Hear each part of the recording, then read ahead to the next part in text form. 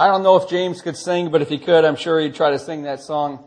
That is right down the alley of what he has been speaking to us for 5 chapters. And I have to admit that there's been a few of you that have been a little bit sarcastic with comments like, you're still in James. I want you to know that I consider you not saved and praying for you diligently. But you need your Bibles this morning. If you do not have your Bible this morning, please grab one. There will be no PowerPoint. That was for you, Colleen. There will be no PowerPoint because this is a summary of 5 chapters. And I'm going to fly through this. And I'm going to tell you what the central theme of James is from chapter 1 all the way through chapter 5. I hope you understand that you're not going to find, I don't think, at least I couldn't, it would have shortcutted my preparation, any resource that is going to give you what you're going to hear this morning. A snapshot of all of James, touching on all of these themes, yet not too deeply to bog us down. So I want you to pay attention.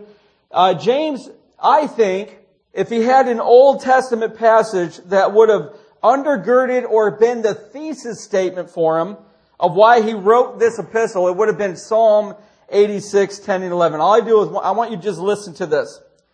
For you are great and do marvelous deeds. Did you hear that? James says God is both great and does marvelous deeds. You alone are God. Teach me your way, O Lord, and I will walk in your truth. Give me an undivided heart that I may fear your name. See, this is what James is about. James is all about having a heart that knows God's greatness, that fears His name, but yet a life that walks out His truth with an undivided heart. That's what it's about.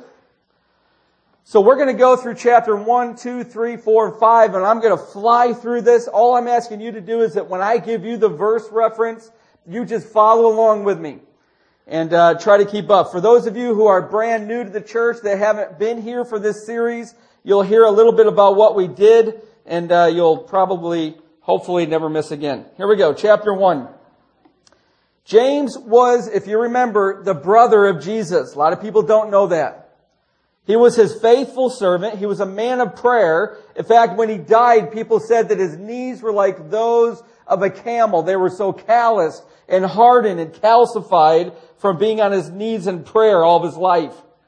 And he was a faithful martyr. Do you remember that James was thrown off of the very pinnacle of the temple down to the courtyard of paved stones below? And when he hit that ground, he struggled to his knees and to his dying breath proclaimed the glories of God and of Jesus Christ until someone in that crowd picked up a club called a Fuller's Club that was used for beating out laundry and came over and struck him in the head and killed him. That's how James was martyred. He lived out his faith in uncompromising, righteous living. And he pastored the great church at Jerusalem. It was the central hub church that sent out these scattered Jews all over Judea and Samaria. And these Jewish believers, they faced intense, ongoing persecution, and they faced pressures to forsake Christ and to assimilate into the worldly Greek culture. Those were the pressures they were facing. Now, friends, I want you to imagine this. They were losing their jobs. And in a society where employment was already very difficult to come by, this was catastrophic. They were losing their homes and their lands. Can you imagine having your homes and your lands ripped away from you? They were rejected from not only the Gentiles because of Christ, but certainly because of Christ, their own Jewish fellows and brothers and sisters rejected them. In short, friends, listen, their faith was faltering. You can understand that, can't you? Haven't you been like me through times where you just feel parched spiritually? And oftentimes, those times are because we're going through just relentless problems. So James writes to these Christians all over these scattered churches, and he sends his greetings. You remember in the Greek, that word greetings was a common form of salutation, but it meant a whole lot more than when we just say hello to one another on Sunday mornings. It meant a wish, a joyful, happy hope for someone's prosperity and welfare. You see, James has written this book with a joyful hope that it's going to prosper those who hear it. Remember, they weren't readers. And so they didn't have Bibles in their hands. They didn't have scrolls in the hands of every Christian. They had people who were elders who would speak James's letters, and the people would listen. And so we come to verse 2 in chapter 1, and James taught these suffering believers to develop what we called a 4P exercise plan. Here it is. Number 1, develop some of you are looking at that screen. You're so habitually trained by this. You're supposed to be looking at your Bibles. That was you, Steve. Develop a redemptive perspective. There's your first P, a perspective in trials. Remember he said consider joy. That word consider means to lead out before your mind. Or in other words, listen, it means to make up your mind now before you get into a trial that you will be joyful and that you will stay meditating on who God is. That's what it means to develop a redemptive perspective. But secondly, he says in this 4P plan, develop or maintain a persevering attitude. Realizing that you got to understand this was a crux of the book, that it's not trials that strengthen our faith. It's trials that come into our lives, and listen, and our perseverance, our heroic endurance, that we will stay in that trial, that we will not forsake Christ, that we will not grab a shortcut out or quit on God. It's that perseverance in trials that develops your faith. That just makes sense. How many of you, if you ever want to get in shape, get on an exercise bike, but never pedal? Getting on the bike without pedaling won't do anything. It's persevering in trials that strengthens our faith. So maintain a persevering attitude. Number 3, he said, strive for perfection. What he means is understand that maturity comes when we persevere in the midst of trials. It's that maturity that is the goal of trials. It's that persevering that God wants so that our faith becomes mature. That's why, friends, listen, that Joni Eareckson Tada, many of you know who she is. She's a quadriplegic from a swimming accident. She said about her body, she's still alive, this quote, "This is the prison where God set me free." That's amazing. It's this quadriplegic condition in her life that's been helping her learn how to persevere. And as she perseveres in her faith, even though she can do nothing but move her mouth, her faith is growing. Finally, we're to pray for wisdom. Why? Because, and this is what a lot of people don't understand, wisdom is God's power that He gives in our hearts to bring double-minded people who live in this world and in the kingdom of God at the same time, which is virtually impossible, double-minded people into single-minded. Now, I'm going to tell you that again. This is so important. If you've got a major decision to make, and you come to me and say, Pastor Tim, I need you to pray for wisdom, I'm going to correct you gently and say, no, I'm going to help you pray for understanding first, because biblical understanding is what we need to know from God to be able to make the right decisions. And then I'm going to tell you, but I'll also pray for wisdom from God, because wisdom is how you will trust God when you don't have the answers.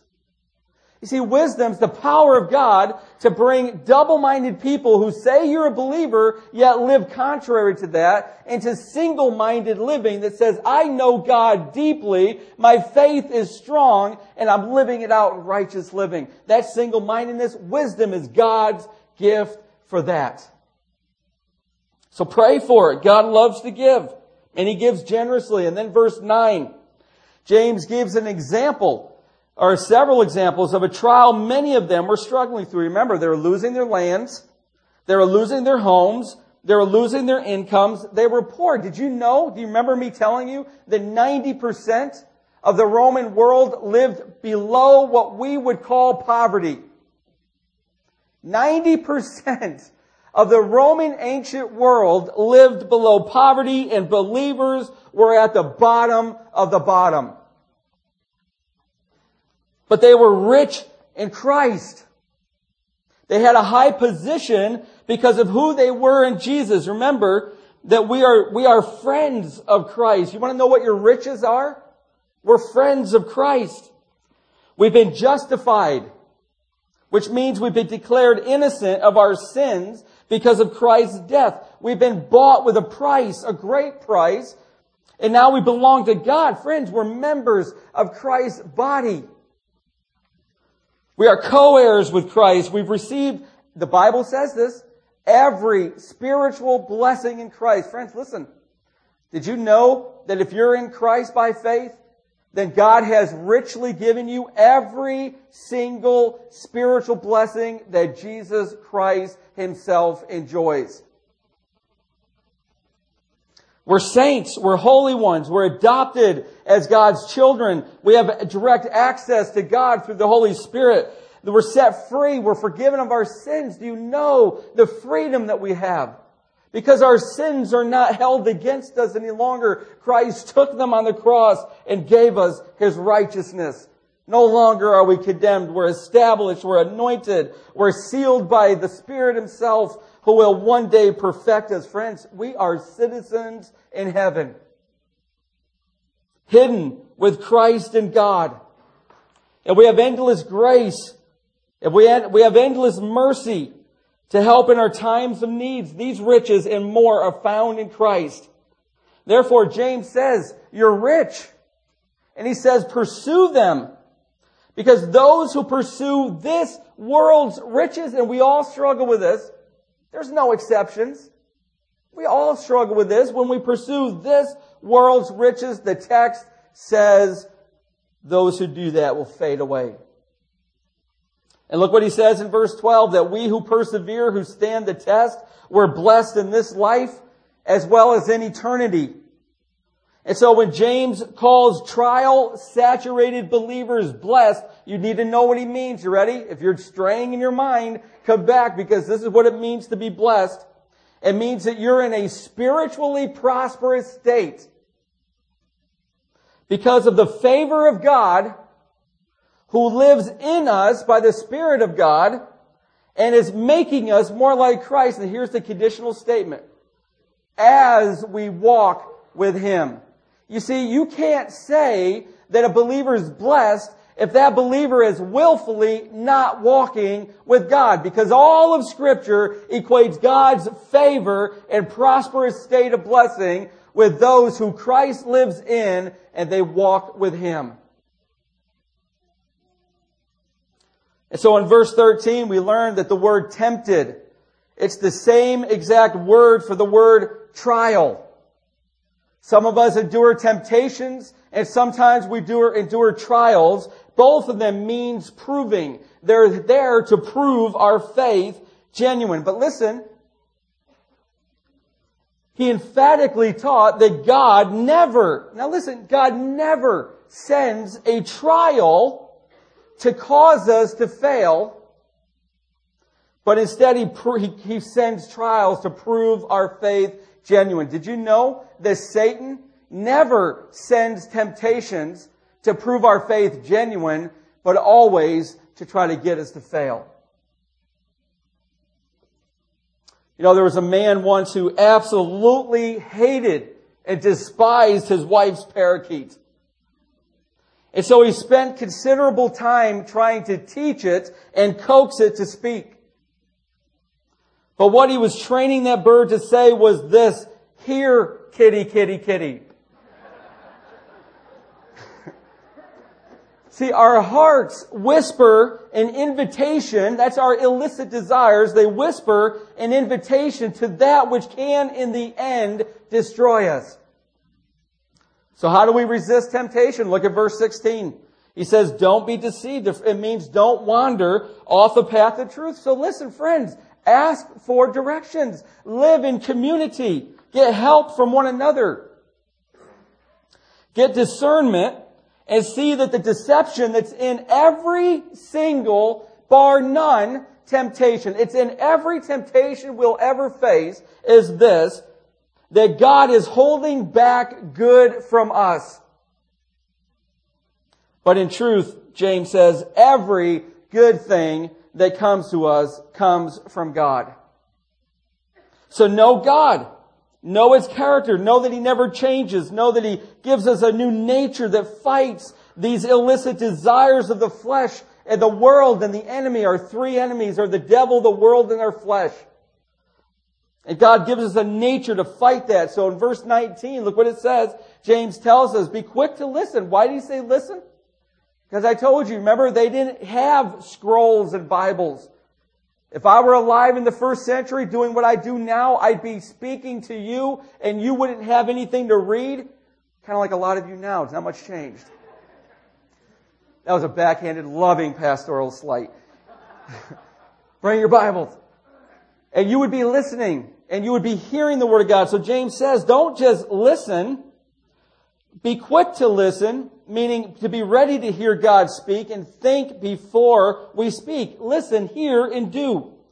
Learn to know the difference between righteous and unrighteous anger. I love that when I taught you what was the difference between righteous and unrighteous anger. You know, James says, get rid of the moral filth. You know what that word means, that phrase in the Greek? Do you remember? It means the wax that gets in our ears that can obstruct our hearing.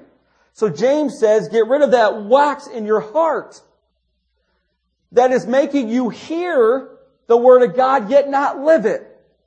So he says, get rid of it. And in verse 22, we learn that the result of studying the Bible, friends, listen, it ought to be righteous living. So when Cheryl shares before her song that this series in James has provoked transformation in her, that doesn't stroke my ego. Because I know my words, I in my flesh have no power to even penetrate your heart. Any change comes from the Word of God. But friends, it's because she listened. It's because she got rid of the wax. And she obeyed the Word of God, and God brought and is bringing transformation. So friends, the goal is not to apply the Bible to your life. He's speaking heresy. It's not to apply the Bible to your life. That's not the goal. That makes me the sender, and the Bible my personal horoscope. It's to apply my life to the Bible. There's a big difference. It makes God's Word center. And if the Word of God says something, it's my response redemptively to obey. And friends, that's what single-mindedness is. It means that there's no division between what we say we believe and how we live. We live out our faith. You remember in verse 26 and 27, James gave 3 evidences of this single-minded maturity. Here they are. How are you doing? Number 1, you learn to control your mouth. That's a sign of maturity. That's a sign of single-mindedness when we stop our mouths from sin. Number 2, we live lives of compassion. That's why we do on-ramps. That's why we try to get the entire church out in the community, but it doesn't stop there. It's why we're encouraging you, wherever you live, school, jobs, neighborhoods, families, show compassion, because it's a sign of maturity. And James says, number 3, we stay unpolluted by the world. And we went to chapter 2, and I don't know, maybe 8 months ago, James showed us that favoritism is double-mindedness. Do you remember those rich, gold-fingered, that's what that word means, flowing robed people who would come into Sunday morning worship, and all of a sudden the ushers would scurry to them and direct them down to the best benches, the seats closest to the scrolls, while all the rest of the people, the poor, had to come in and they sat on the floor and the outside, and the usher says, you come over and sit at my feet. He wouldn't even give them up his own seat. That's favoritism. But God loves the poor. Christ came to preach to the poor. And those filled with favoritism, we learn, listen, this is the definition of favoritism. You lack mercy. Anybody Anybody who is showing and demonstrating favoritism is demonstrating a corresponding lack of mercy.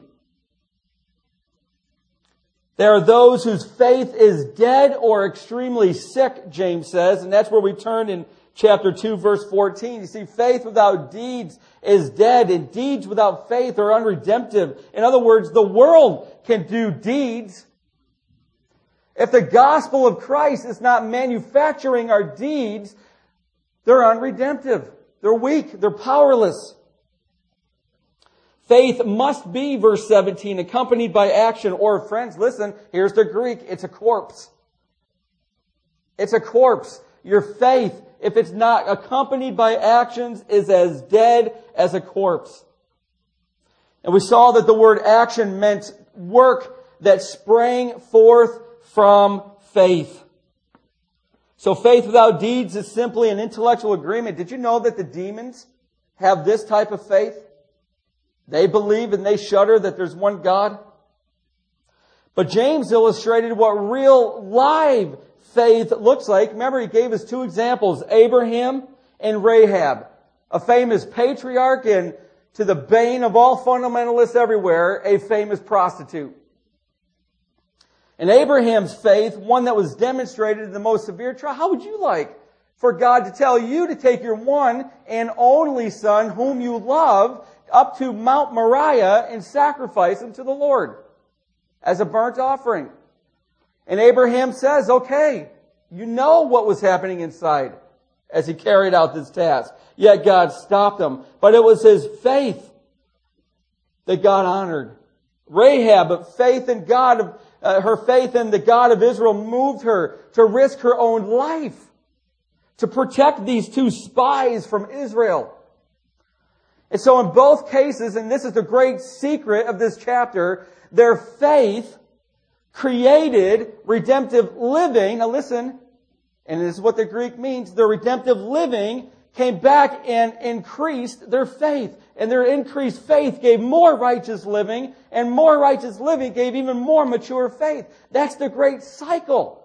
That's why we gotta live in this way, is that you cannot just proclaim that you profess Christ. That's got to be lived out in a faith that lives, or else your faith will stay anemic, if even alive.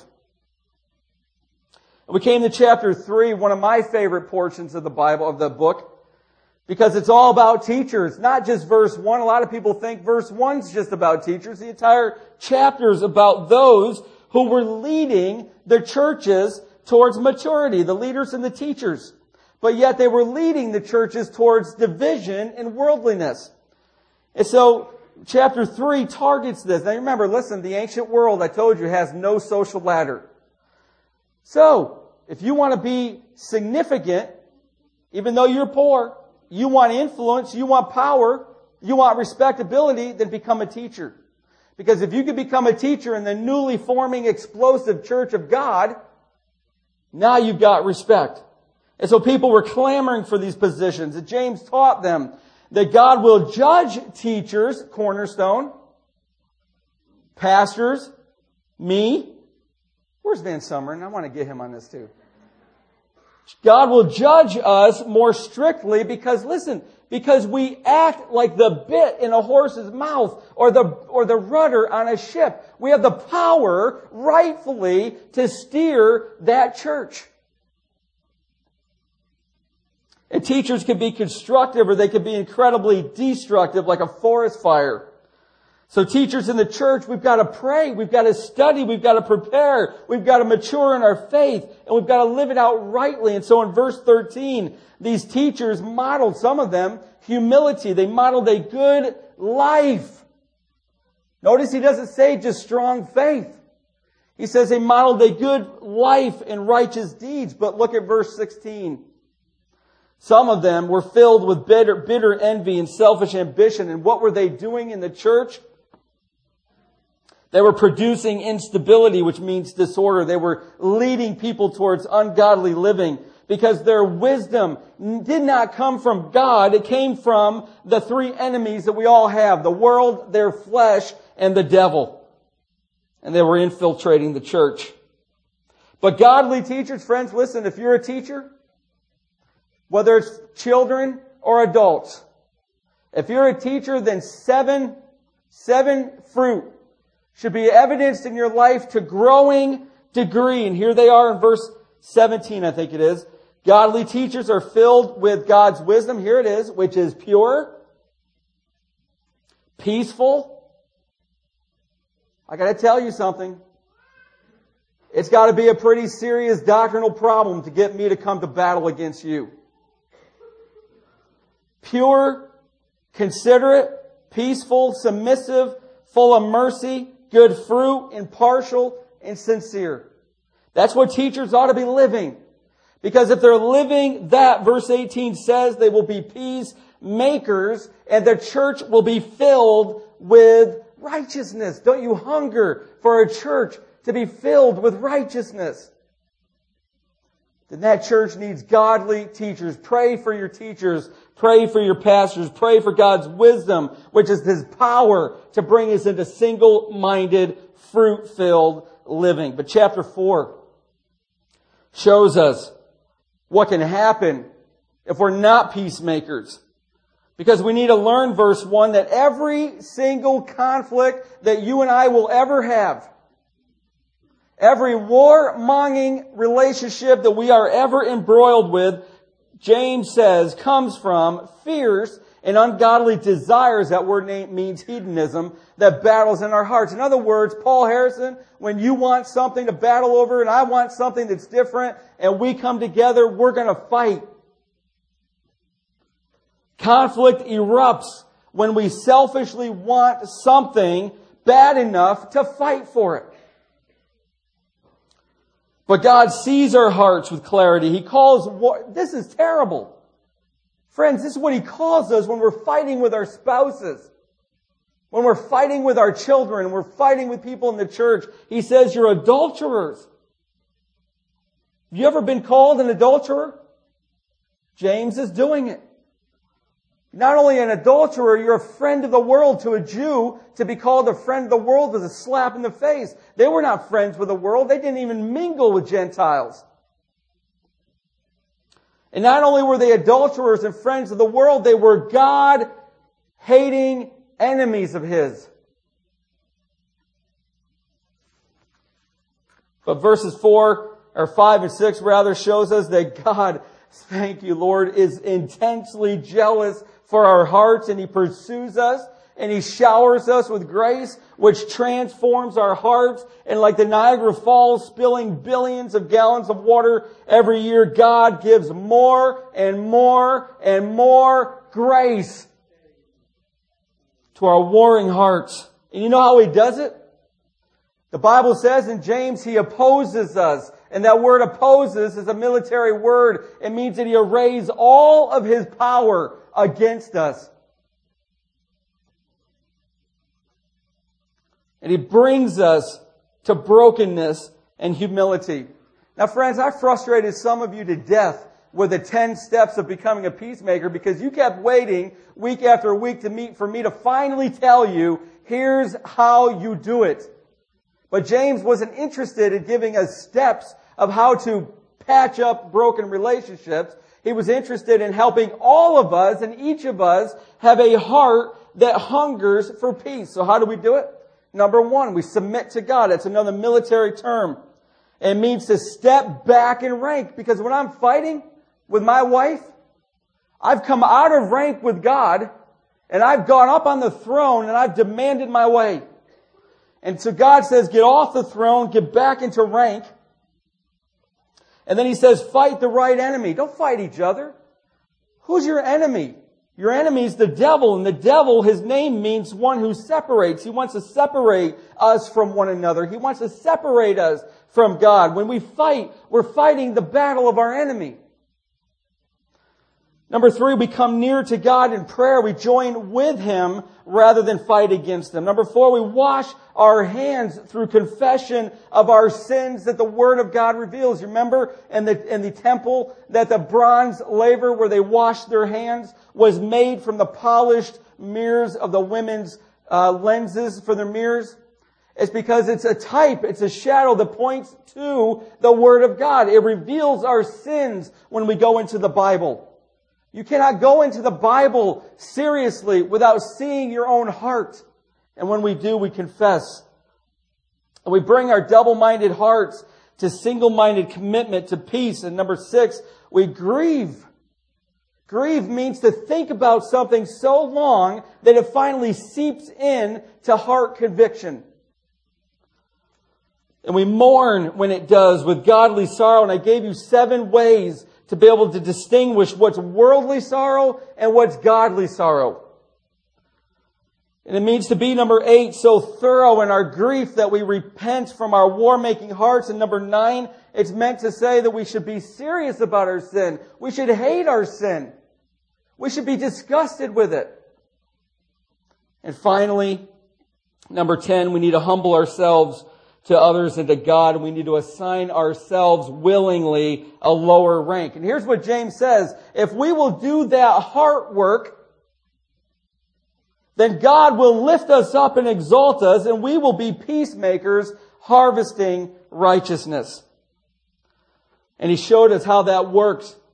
Because if you're like me, and you tend to judge people, and you tend to have a mouth that can be critical of other people, then you've gone up on the throne and you're standing in judgment of the word of God of that person. And listen, you're in judgment of God Himself. You're pounding the gavel on God when you judge. So James says, get off the throne. Live at the base in worship. And in 4:15, get off the throne of planning every little bit of our lives. I'm going to do this next week, God, because this is what I want to do. And James teaches to say Deo volente in the Latin means God willing. Let God be God. And then we came into chapter 5, running,